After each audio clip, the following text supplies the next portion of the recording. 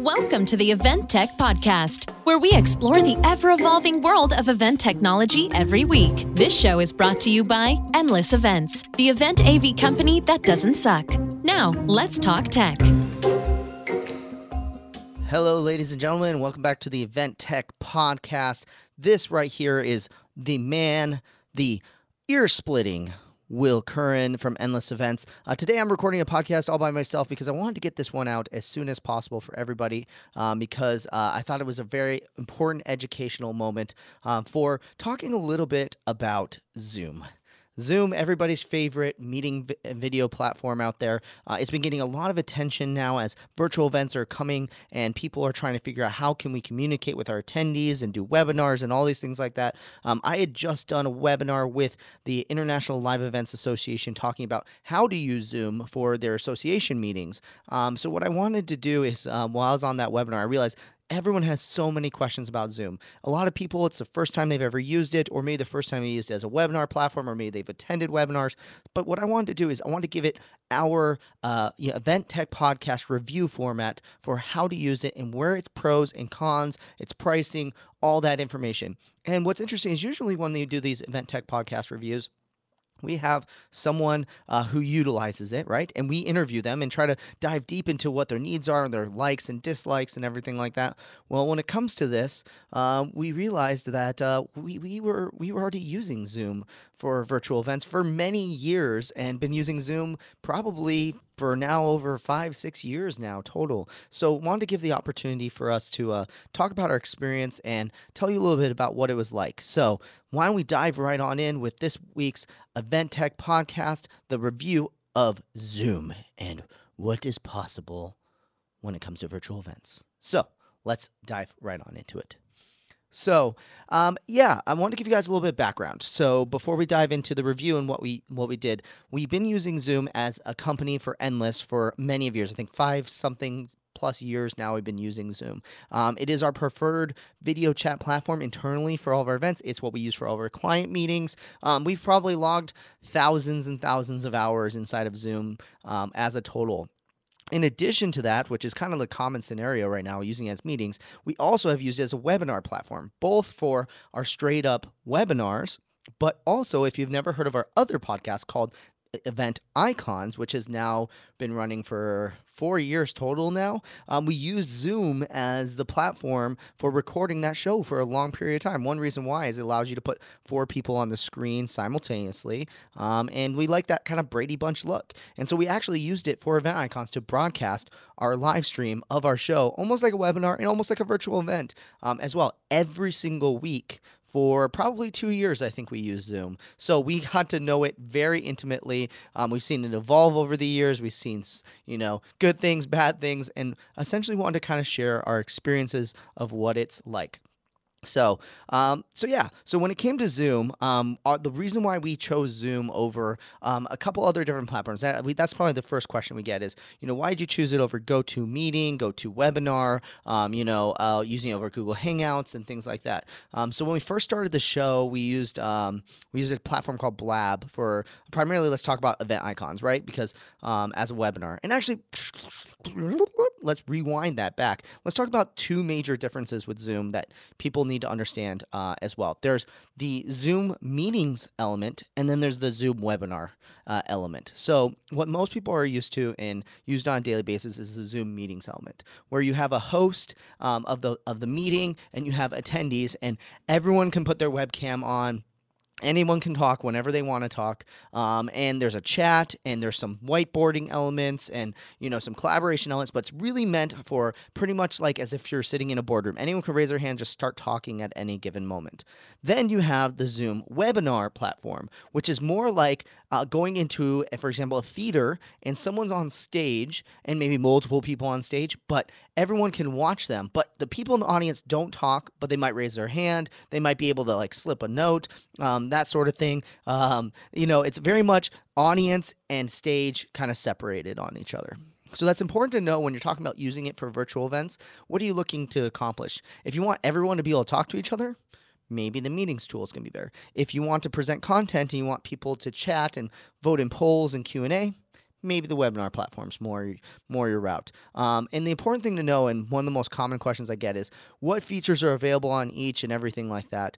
So the question I always recommend if you're looking at Zoom for a virtual event is that you first go to their website, zoom.us, and then click on the pricing page. They do a really good job educating everybody on what all the different features are and what's possible. So, for example, with personal meeting rooms, the Zoom meeting rooms, you can host up to 100 people for free, unlimited one-on-one meetings for up to 40 minutes each for free. Super duper cool, and there's a bunch of other features and things like that included. Well, then when you step up to the next level for the meetings tool, you can do up to 100 participants again, but you can have a meeting as long as 24 hours. I don't know who would want to sit in a meeting for 24 hours, but that's totally possible within that. You also get some user management. You get the ability to record onto the cloud and things like that. Then the next step up is you can do a meeting with up to 300 people. Again, meeting. Talking, everyone can talk, and it's more like anyone can raise their hand and join on it. Obviously, you can mute someone and choose to mute them, and if they're getting outrageous or whatever it is. But that's where you get kind of in at 300 people. I can't imagine a meeting where 300 people could talk, but for example, maybe a classroom setting might be great for that. A classroom with 300 people, and also all these plans too. You can always buy more participants too. So, for example, that previous Pro plan that you get for $14.99 per host per month, you can get basically bump it on up. So, for example, it looks like they have an option here where you can have 1,000 people in a meeting, which is crazy. Then that next step up is that business level. It's the $19.99 plan, 300 people. You get some additional things like vanity URLs, custom emails, company branding, things like that. Very cool. And then the next step up is they have enterprise plans. So like any software, they have custom availability. If you want to talk to them about unlimited cloud storage, things like that, go ahead and talk to them about that. But you're going to have to talk to a salesperson to get the full pricing. And there's probably some minimums on there as well. And I guess that's notable to say on here. So the business plan for $20 a month has a minimum of 10 hosts, and the enterprise has a minimum of 50 hosts on there as well. So yeah, just an absolute, definitely different settings when it comes to your meetings as well. Well, when we go in and look at the webinar setting, that's where you're going to be paying $40 per host for 100 attendees. Again, you can expand it up to more people can view. You can do up to 10,000 people could watch a single webinar on here as well. And it has things like, for example, Q&A and things like that as well. What's very, very cool about a lot of these plans is, in addition to it, is they all have live streaming capabilities. And that's what I'm going to talk about at Event Icons. We used it for its live stream abilities, which is pretty darn cool. And there's a bunch of different opportunities, and also your ability to reach a larger audience as well. So we'll definitely talk about that. So now that you kind of understand the difference between the meetings side of things and the webinar side of things, I wanted to talk about our experience using it and where we saw some good things and where we saw some bad things along the way as well. So let's talk a little bit about the meeting side of things. Obviously, for internal meetings, things like that, we still use it to this day, and we love the platform. We think it's super duper easy to use. It integrates, for example, with Slack. So all we have to type is /Zoom, and we can start an instant Zoom room and start chatting with each other and get that going. We love, for example, the Google Calendar integration that allows us to instantly add a Zoom meeting to an existing calendar event. So it allows us to spin up calendar invites for virtual remote meetings very, very easily. And its recording abilities looks really, really good. It allows you to do things. For example, we used it for a little while to also record the Event Tech podcast as well, because it does also individual audio streams. There's so many possibilities when it comes to the recording, and we absolutely love it for meetings. And it's at Endless, our go-to tool for all of our team meetings and things like that, our virtual happy hours for within our company and everything like that. Then what I really want to focus on, though, is the webinar side of things. And that's the thing I think a lot of people have gotten a chance to use as admins and things like that. And I think that's where a lot of people have questions. Whether you want to use, Zoom for your event, obviously listen to all of our other content when we talk about like choose why, choose the purpose and things like that. Using Zoom is not going to be perfect for every virtual event. But what it's really, really good at is if you have someone who needs to present content, especially in one enclosed kind of environment, and then needs to finish, for example, an hour-long webinar, or you're going to do a panel discussion with a couple different panelists. great for that sort of thing. Where I don't see a lot of value in Zoom is the ability to hop from multiple things to multiple things. So, for example, if you want the ability for people to choose your own adventure and go to different sessions and, hop in and out of rooms, well, you're going to need another system to be able to do that, right? You're going to need some sort of website with those Zoom links all on it. So then that way everyone knows what Zoom room do I go into, when do I go into it, all those things like that. And that can be a lot of work on there as well. But where it worked out really well for Event Icons is that we were needing a platform where we could bring in up to 4 people, maybe more, to have a discussion around a topic. In this case, their history or maybe their topic or whatever it is. And when we first started Event Icons, we started on a platform called Blab, which was designed originally for up to 4 people and could live stream essentially where anyone could join via Twitter essentially and start asking questions and join on in. People could enter and leave really easily, and it was super duper easy use. It was kind of the beginning stages of Facebook Live and YouTube Live. It was definitely ahead of its time. Well, when Blab shut down, we were looking for what that next step was going to be. And that's when we looked into Zoom. And what we really liked about Zoom is from a marketing standpoint for webinars is that it integrated with HubSpot. And that was one reason, number one feature that we're looking for. So what we ended up creating was a landing page inside HubSpot, which was our registration platform. And if people wanted to join in for the conversation, they joined in. And then what was great is using that integration, when they submitted all their information to register, it automatically added in the Zoom, and Zoom sent over their link to join, all those things like that as well. It also sent back some data so we could see who viewed, who actually stayed and watched, who didn't show up, everything like that. And what we essentially did is set up a reoccurring webinar every single week at 5 p.m. Eastern. And it worked out really well that literally the registration, people could just go to it and it was seamless. The only thing we had to worry about was communicating to the panelists and adding and subtracting panelists from the system. And what's great about it is that if you, for example, the attendees obviously get the emails and everything like that. You can set up reminder emails so they know when it's coming. But what's great about it as well is you can add panelists. So I obviously, among a lot of people, Brant and Alex and, all of our past hosts and Laura and Tahira and Audrey, they all needed to come in and out as hosts and be able to host at any time. So we added them all as hosts. They could come in and host at any given moment. But we needed the ability that we could add a panelist in and, subtract them when there wasn't an episode. So what we end up having to do is every week is leading up to the episode, when we were 1 week out, is delete the person who was a panelist the last week and then re-add them. But what was great is it automatically emailed that person a link, said, hey, here's all the information you need, everything like that. And Zoom was actually pretty darn easy for people to use. I think nowadays everyone's used to getting a Zoom link, especially now, right? And so what was great about it is that it was super easy to use.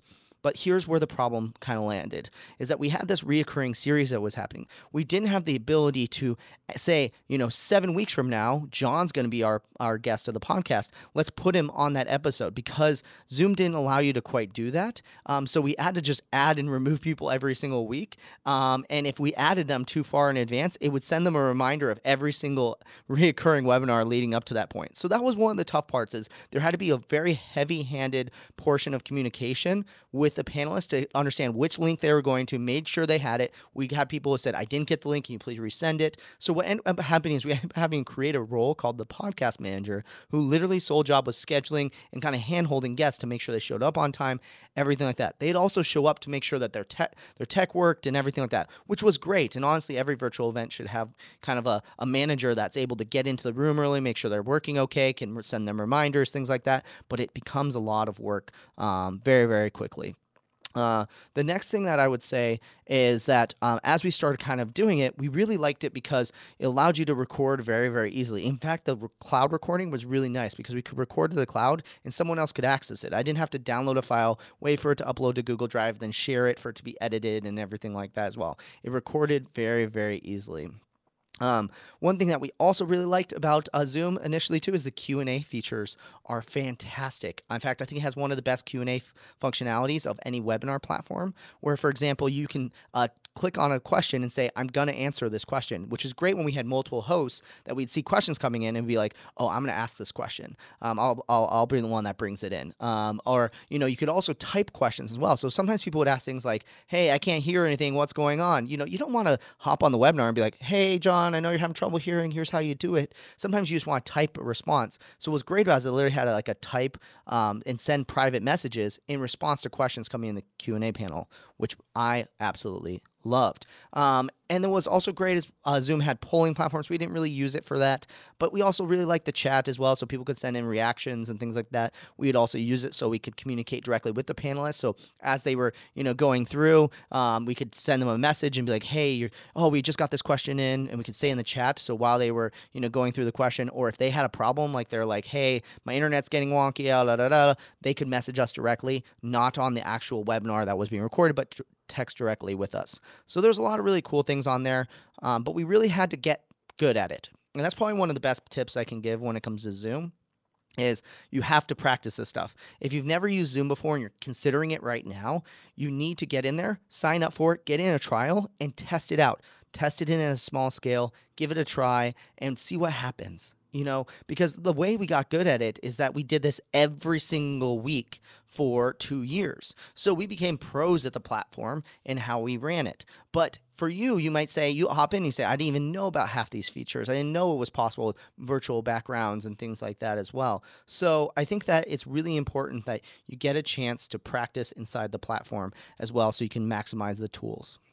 So things that I also really, really liked about Zoom is that the video quality was very, very good compared to some other platforms like GoToMeeting and some others that really downscaled the video. Zoom really kept video quality very high. And I've noticed that even when you're doing a mobile device and calling in for a meeting, video quality always looks pretty spot on, and it always prioritizes audio over video. So for example, if someone's internet connection's slow, it'll start dropping the video before it focuses on audio, but the video usually looks really, really good compared to a lot of platforms. It is 720p quality for the video, especially the recordings as well. So for example, if you're looking to get a really high definition video quality, might not be the best though. 720p looks good on all devices and it streams really well to most attendees and things like that. However, if you're looking for that 4K crispy quality, you're probably not going to get it very, very easily. So make sure that you keep that in mind, 720p quality. And then obviously if you put 4 people on a screen and you do that Brady Bunch style,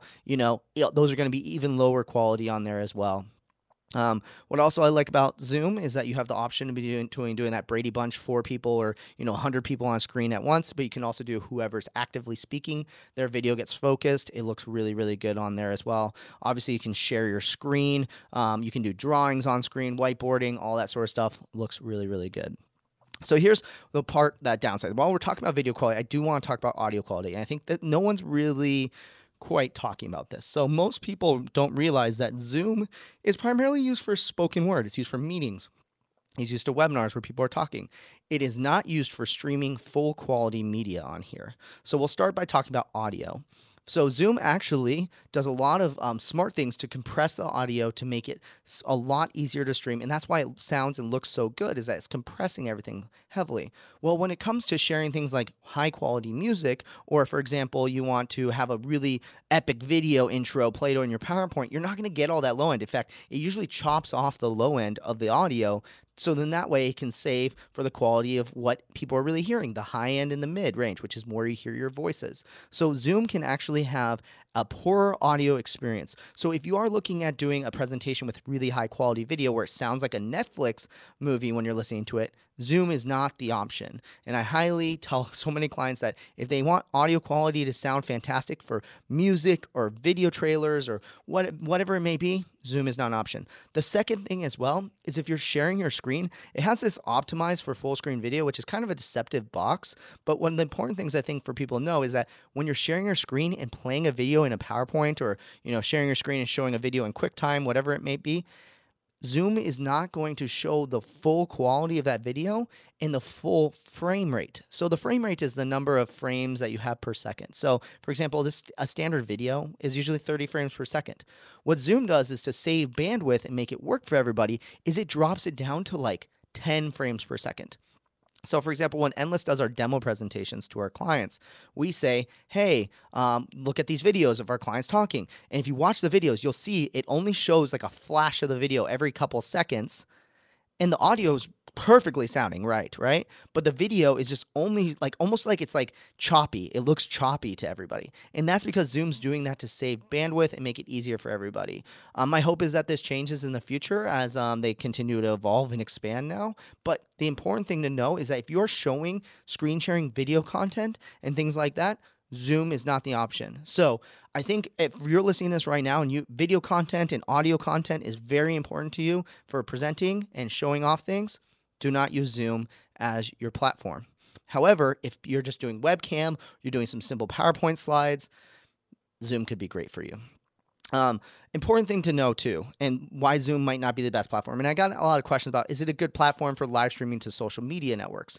Not necessarily the best. And the reason why is that it has the ability to push to Facebook. It has the ability to push to YouTube Live as well. You can even push to what's called an RTMP server, which is kind of the technology that Endless uses to push to our servers and do our live streaming and everything like that. This is very, very cool. However, the important thing to know is that if people ask questions on social media or chat in social media, that information does not come back into Zoom. So that was one of the frustrations with event icons, is that we were live streaming to Facebook Live and all these things like that, and people were asking questions. We had to have a separate role, someone literally sitting out on social media looking for comments, watching all the live streams, and when people had questions, then message them to us on a separate chat platform, in our case, Slack. Well, you'd say, why don't they message you inside the chat in Zoom? Well, the problem is if they're in the chat in Zoom, they're on screen for the entire webinar.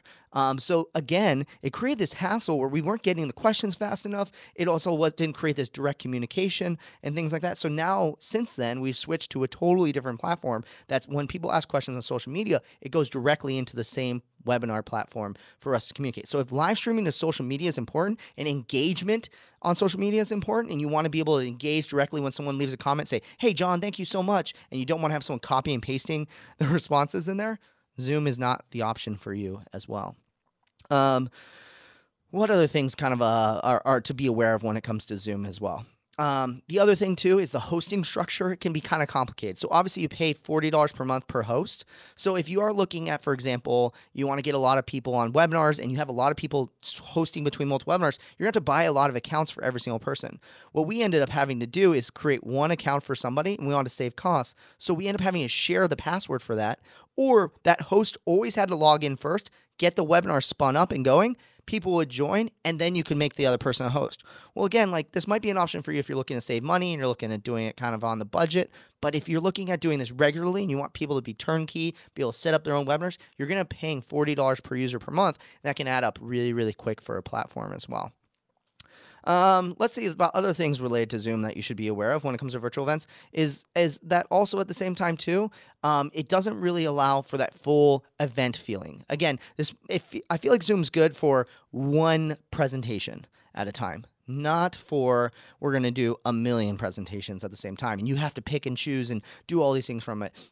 I think the platform is good for doing that single meeting, but you're going to need an additional platform in that case. So something to keep in mind is we've done a ton of content on all-in-one platforms versus integrated and everything like that. If you're looking at Zoom and you like the quality of Zoom, or your attendees are used to Zoom, whatever it may be, but you're looking at expanding into multiple Zoom rooms, things like that, you're going to start wanting to look into some virtual event platforms and asking your technical event production company or your virtual event production company, hey, how can we integrate these together and bring it all together there as well?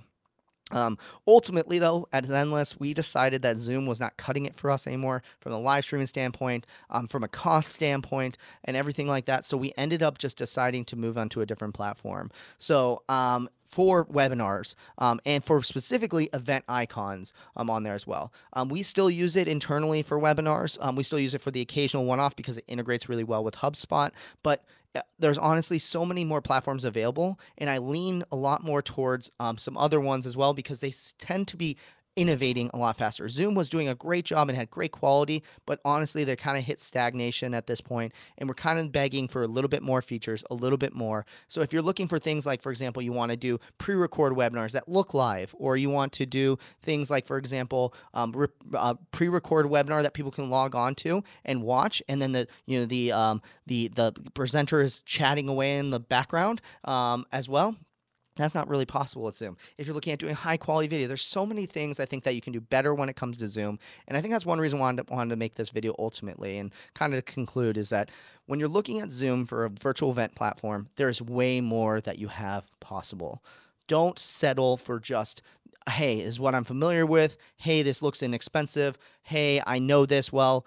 Be willing to bring partners in just like you do with your events. If you don't know AV, you don't say, I'm going to figure it out on my own. You bring in an AV company. The same way as well, bring in your virtual event production company to help you out with this stuff. And for those who don't know, that's what I do. So I know I'm kind of tooting my own horn. But, let me know. I want to hear from you guys. You guys know how to reach us, eventtechpodcast@helloendless.com. Shoot me an email if you have questions about Zoom or what you would want us to expand upon. Maybe we do a two-parter of this episode. But let us know what you are thinking, what you have questions about, and why you maybe chose Zoom.